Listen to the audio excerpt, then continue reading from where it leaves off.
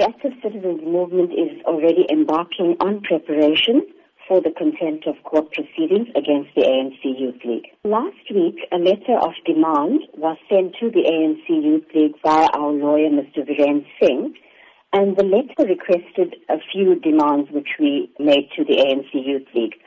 One of them being an unconditional apology to the family of Ahmed Kathrada, the Active Citizens Movement, and to the people of South Africa for the unlawful disruption of the memorial of a struggle stalwart, Comrade Ahmed Kathrada. And the deadline for the written confirmation of acceptance by the Youth League was Saturday the 15th of April at 4 p.m. We can confirm at this point that our lawyer has not received a response to our demands, but instead a letter from the League requesting a meeting with the ACM was received. Are you then willing to meet with the ANC Youth League over this matter? We are willing to meet with the ANC Youth League when a written apology as requested is provided.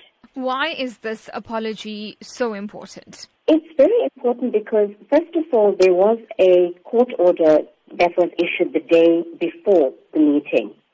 And the spirit of that court order was accepted by both parties. And there were various demands we made, which the ANC Youth League agreed to. But as I think you're quite aware, the meeting was disrupted. Various speakers, including our keynote speaker, Mr. Praveen Gordon, Comrade Zweli Mkhize, all their speeches were booed and heckled, and the meeting actually did not go off as well as it was planned due to the disruptions. You speak about Zweli Mkhize. Are you considering taking up this matter with the ANC itself? Comrade Zweli Mkhize did provide an apology immediately after the meeting on Sunday. We have not discussed any meeting with him or with the ANC at present.